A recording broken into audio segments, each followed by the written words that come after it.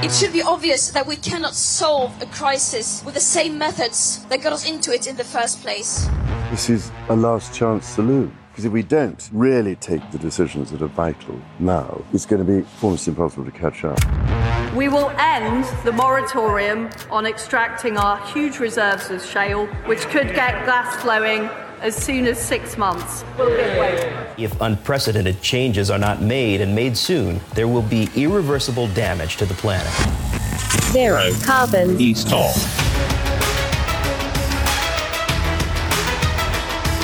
Hello and welcome to Zero Carbonista, Series 4, Fool's Gold. I'm Ian Collins and this is the UK's #1 environment-based podcast. If it's green, it is in. And this is like a pre-WOMAD best of, Dale. We're kind of riffing this a little bit because WOMAD comes up this coming weekend. And, of course, we'll be there on the main stage and you can hear that episode the following week. But we thought it'd be quite fun to look back at some of your best bits. Yeah, well, I'm up for it. Let's go. Let me just throw a couple of questions to you first of all, because this comes in from Richard. Says, are you bringing your camper van or hovercraft to WOMAD this year? As it happens, the hovercraft is nearly working because we changed the motor and the controller and all kinds of other stuff. So no on that one. Okay. And also it's very hard to control in a crowd. When it comes to the camper van... You can't drive a hovercraft around a field, can you? Not with a crowd. It'd just be mental. And the camper van is on the verge, and I really hope so. So they cracked all of the issues they had. They're now in extensive testing before they give it to me to use it on the road. And on that point of transportation, Harry says, given the extra expanse, smaller capacity and domestic-only use of your electric aircraft, and your experience and connections in the football industry, who are the large culprits of unnecessary short-haul flights? Are you planning to target Premier League clubs with your airline? Well, I guess yes is the answer, the medium answer. The short one is FGR first. You know, we will fly to a game just to make a point, and then we will encourage the Premier League and others when they do feel the need for a flight, which seems to be, a little bit too often, to actually do it in a better way. So we'll make that available to them for sure. But the fun thing will be for FGR to take a game and say, hey guys, look, to the world really, not just to the Premier League, say, look, it's actually possible now. So that's a good thing. And we should point out that the in-flight entertainment on all your planes will just be this podcast on Absolutely. Looking forward to that. It's been an amazing series we've had. We've done so many episodes on this. There's been some great moments. I'd like to think, Dale, because there's a momentum building around this as well. When you go places, people go, I love the podcast. I think Dale's great. There's a lot on there. But it does spread the word. I think it's fair to say that this is, I think this pod is quite a crucial tool in getting the word out there and just debating what you might call common sense. Yeah, I think you're right. And in a way, it's a kind of opposite or antidote to what, a lot of right-wing radio and TV, where we bang on about the same stuff from a different perspective to the one they have. Yeah. Let's have a little look back then to the series just gone, and there's been some belting questions and some great answers. Here's Dale's best bits. Last time we spoke, of course, on the last episode, you were just getting ready to leg it to go and meet Arnold Schwarzenegger. Yes, I was, wasn't I? And I did actually meet him this time. Last time he was a no-show last summer. This time he wasn't. He was there. And, we had a great time, actually. There was a room full of maybe, 100 people, I'm going to say. There was a dinner, a charity auction. It was in Austria, which is a beautiful place, a really kind of traditional old hotel. He's a big fan of schnitzels, apparently, which is a bit of a shame, being that it's all about baby cow abuse. And it's not very good for the climate either, but, well, we'll have to forgive him that, I guess. Did you hit him? Yeah, I just threatened him. I said, come on, Arnie, get your shit together, man. Yeah. You can't campaign for fighting the climate crisis while you're eating schnitzels. Yeah. But, he said, okay, I'm listening, Dale. Was that a good one?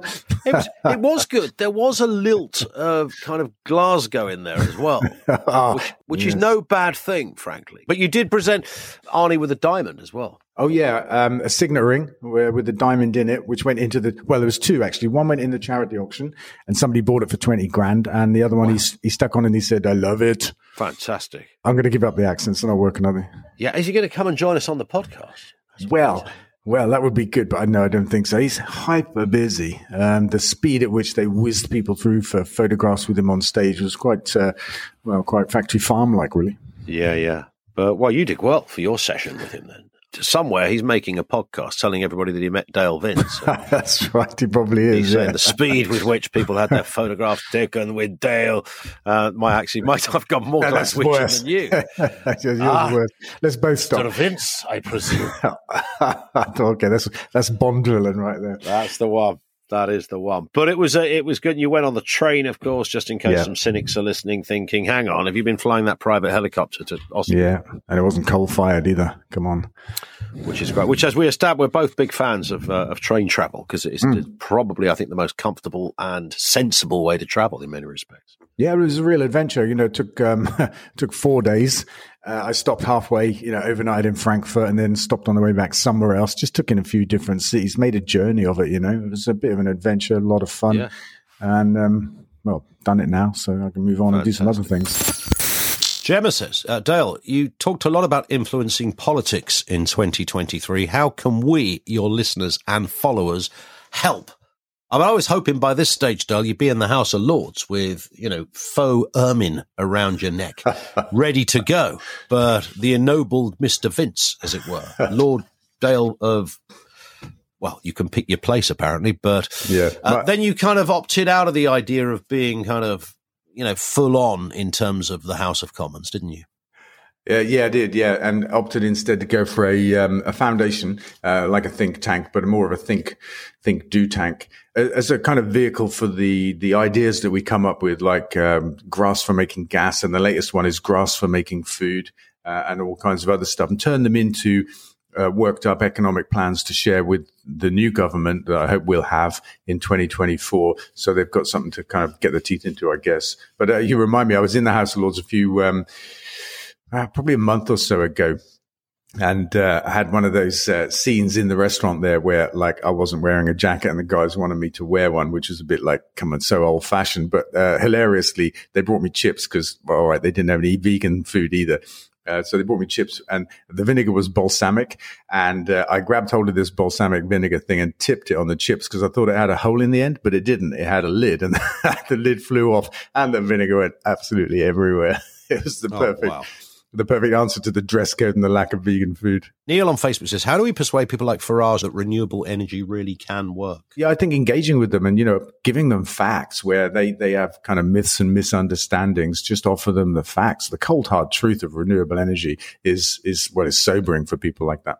Where do you think that cynicism? Because I'm kind of intrigued by that. I think, in my job, when you're doing kind of talk formats, there is almost an instinct to, it's black and white. It's a kind of binary thinking. You have to be that or you have to be that. There's no room for the nuance. And once you've embedded yourself into one side or the other, there's no possible way you can ever see anything beyond that. And that's what I think happens here. And no matter how much evidence you throw at somebody, there's a kind of psychosis kicks in, and it will never be enough. You could sit there with a team of lawyers and scientists throwing every fact in the world, and some of those people will still be impenetrable to basic facts, really.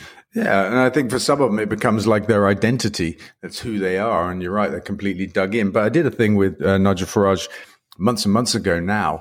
Every time he came up with a myth about renewable energy, I offered him the simple truth, and he just moved on from one thing to another. He didn't argue at all. He was just like, "Oh, well, I didn't know that." Kind of like, and what about this? And I'm like, "Well, how? This is actually the truth." And that's interesting. Face to face and one to one. That kind of, because he would know that you know more about this stuff than he knows about this stuff. Right. So he's got nowhere to go. But when you're not there, he can then preach to a room full of like-minded skeptics that actually what you told him was bollocks, and therefore, he's going to carry on thinking X, Y, and Z. Yeah. It's a curious position. It's a sort of an overtly anti-intellectual position to take. Yeah, it is, isn't it? But, Brexit was anti-intellectual. So I would say he's got form. They have form, some of them. It just is the way it is, isn't it? I think that increasingly the evidence becomes overwhelming. Like temperatures like that would only happen once every 500 years. It's like, Jesus, try arguing about that. And anyway, increasingly it becomes overwhelming. Like next month, our green gas mill will start putting gas into the grid made from grass. Like, for example, And, some of these people are super skeptical about that. There's some Tory MP I've been on the radio with. I forget his name. He's a bit of a knob, to be honest. And he's like, what could that be? Yeah, good question. That didn't narrow it, did it? He's like, I've been in my constituency. We don't have that much grass. I'm like, fucking hell. Is that it? Is that the basis for your opinion? I've had a look around and I don't think we have enough grass. Come on. Hi, I'm Mike Graham from Talk TV, and I've been asked to tell you about green issues and a new book called Manifesto. It's brilliant, apparently. Do you believe in climate change? I don't.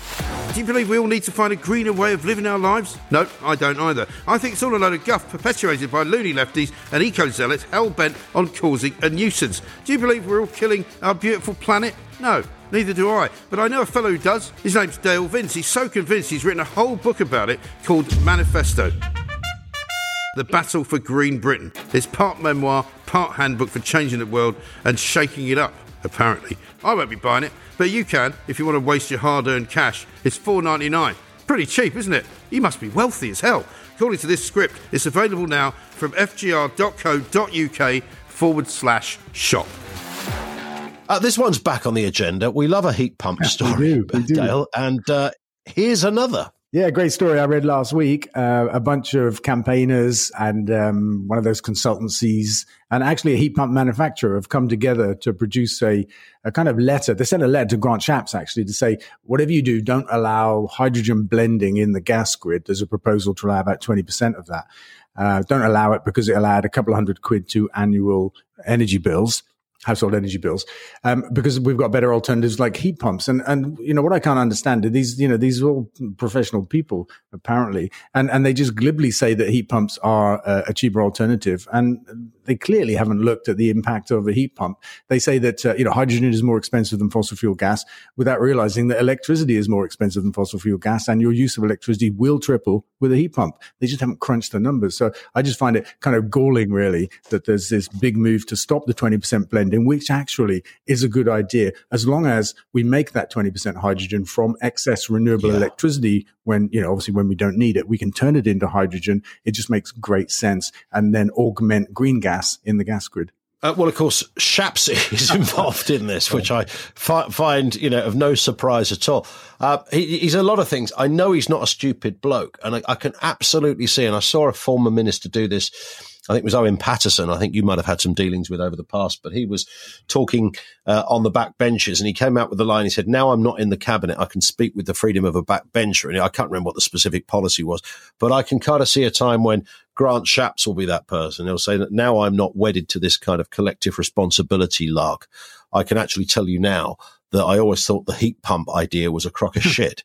I can hear him saying it. Because he must know that, because all the evidence is there to show it. I don't think they've seen evidence. I think they've been lobbied by heat pump manufacturers successfully and told that that's the answer. And now they're being lobbied by the hydrogen lobby to create a hydrogen levy on fuel bills in order to support the kind of early adoption of blue hydrogen production and that kind of stuff. This whole hydrogen economy stuff is just another one of those kind of unicorn technologies like carbon capture and storage, where we're pinning our hopes on stuff that, doesn't exist either at all or at scale when we've just got simple alternatives to do things differently. Well, let's tie that in. Hydrogen made with fossil fuels will be considered clean energy. I mean, how many more of these stories can we read? It seems that there's a Shappsy not just here, but all over the bloody world. Right. Because this is, again, 6-year-old mathematics and physics will tell you otherwise, but don't let that stop certain politicians from just simply making it up as they go along. So throw some fossil fuels in, but as long as the word hydrogen is there, we can call it clean energy. Yeah, it's interesting because this comes from the IEA, the International Energy Agency, who often publish quite sensible stuff. I think they're the people that said recently we need to stop drilling for new oil and gas if we're going to hit zero carbon targets. So, fair play for that one. But blue hydrogen is made from fossil fuels. And it emits more methane, actually, than using fossil fuels does, directly for heat, for example. Blue hydrogen has 20% higher emissions overall than gas or coal if it's used directly for heat, and 60% more than diesel. So we can't use it for heat. It would be madness to do that. These are guidelines from the IEA to try and encourage investment in the production of blue hydrogen, and they're saying as long as it's got less than 7 kilograms of CO2 for 1 kilogram of hydrogen, they're okay with it. But it relies Crucially, it relies on carbon capture and storage to remove 90% of the carbon emissions involved in the process to get it down to roughly 3 kilograms. Without that carbon capture, it's 30 kilograms of CO2 per kilogram of hydrogen. It's absolutely mad. And we know that carbon capture and storage doesn't exist at scale. It's not economic, and it's at the heart of the blue hydrogen plan. I mean, I think it's mad. We need to call those social workers quickly, don't we? We need to get those guys in a bit lively. Something is upside down here. This is being recorded, of course, on a late Thursday afternoon / evening. This is the day before you pitch up down in the capital at the Just Stop Oil protests. In fact, they're not really Just Stop Oil, are they? They're everything. There's everything in it. It's Extinction Rebellion, Animal Rising, Insulate Britain. It's the whole crew. All those people that some people hate. Yes. I mention that because what's interesting is that the response, and this goes down to the art of good protest, doesn't it? The response is very mixed because people understand a protest, but they don't understand having their M25 closed. Or the snooker had interrupted, right? Oh, the snooker, that was the one, wasn't it? Yeah, by a bloke with a bag of powder. Paint dust, yeah, something like that. I've had a whole week, actually, of defending the right to protest and disrupt and Just Stop Oil in particular, and that protest in particular against those people you mentioned, the some people that like to hate these people that are doing such a great job of creating headlines and just not accepting the status quo. You know, I've been on right-wing TV and radio listening to all the crazy stuff that they say. I mean, there's some real crazy stuff. I'll tell you now, I'll tell you later. I don't mind. No, tell me now. Yeah. What's the crazy stuff? Well, Julia Hartley-Brewer, right? I mean, I love chatting to her, but she went on some kind of rant and said that eco-protesters want to take us all back to the dark ages and they want to ban the wheel. I'm like, WTF? And she said, she asked me at one point, if the planet was about to die, should she get hysterical? I said, I think you've got enough hysteria this morning with the dark ages and banning the wheel, right? Have you heard of an electric car, right? Oh, so, my word. Come on, Donald, fess up now. Tell us about your wheel banning activities. Where do these secret meetings take place? Where are they? Are they in your office there? Are they somewhere else? Do you all meet in a little cave in another part of the country so that we can see you kicking up your anti-wheel plans? I mean, it's mad, isn't it? I said to you, you've heard of electric cars, right? Because that's what we want, electric transport, the ending of fossil fuels, you know, that kind of stuff. But no, it was all back to the dark ages, apparently. And we want children to mine cobalt in Africa. And she talked about incredibly rare materials. And it all has to come on a boat from China. Like, that's the end of the world as well. I mean, honestly, it's so removed from reality. When we talk tomorrow on TV, Dale, can my first question be, are you planning to ban the wheel? Can I throw that in there? Is that all right? So we'll start off something like that. But I suppose with things like the Grand National, we can argue about the Grand National. That was an interesting one because lots of people we spoke to, so people who ordinarily would be, you know, you might think quite traditional and conventional, they like an institution, are very much against the Grand National, but that was more of an animal cruelty issue. Whereas the protests there were kind of a mixture, weren't they? They were about animals, but they were also about drawing a wider attention to other things within the system. I mean, it's just madness what our government are doing. And you can understand why people are frustrated. And this is what I've been saying all week. Millions of people can't believe what our government are doing in the teeth of a climate crisis, opening coal mines, drilling for oil and gas, you know, expanding runways, and a 26 billion road building program, all of it pulling us exactly in the wrong direction. And so, you know, why should we be surprised when people take to the streets? What about, is there a problem, do you think, sometimes when, you know, I don't know, somebody from, somebody like yourself who's a great communicator, a good talker, you know your turf, you know your territory. So when people book you to go on television and radio, whether it's the BBC, Independent, whatever it happens to be, you're going to get a qualified answer. But often that's not the case. And somebody comes on talking about Armageddon and straight away they're countered by lots of reasons. Like, for example, don't worry, the world is definitely not going to end. Yeah, lots of crazy shit as well. I mean, like Julia, to go back to yesterday, one of the things she threw at me was, look, we need coal, right? We need coal to make steel. And I said, that isn't true either, right? We're making steel now with hydrogen. That's happening in Europe. And immediately, with no knowledge of the subject, obviously, she comes back and says, yes, but not at the scale we need it. I mean, you know, what a silly thing to say. It's happening in a steel factory. It's not happening in a lab. Do you know what I mean? Do you know what, Dale? It's only when we sit here listening to it like that. It's actually quite an entertaining podcast, isn't it? It's quite a body of work, isn't it? Right? It's a body of work there. It sneaks up on you. We do it every week, and there are literally hours of information and opinion there that I genuinely don't think you will find anywhere else on this subject. No. And entertainment, right? We mean, it's a serious topic, but we take a tongue-in-cheek, cheeky look at what's going on, right? Absolutely. We're at WOMAD tomorrow. Blimey, glad you said. You hadn't forgotten, had you? We're going to stay at home and clean the hovercraft or something. Yeah, I don't know what to say. No, we're on the main stage from 10:30 to 11:45. It's the Ecotricity stage. I'll see you there, Dale. Yeah, we're going to drag some books along as well. Do a bit of signings after the event. I mean, I'm looking forward to it.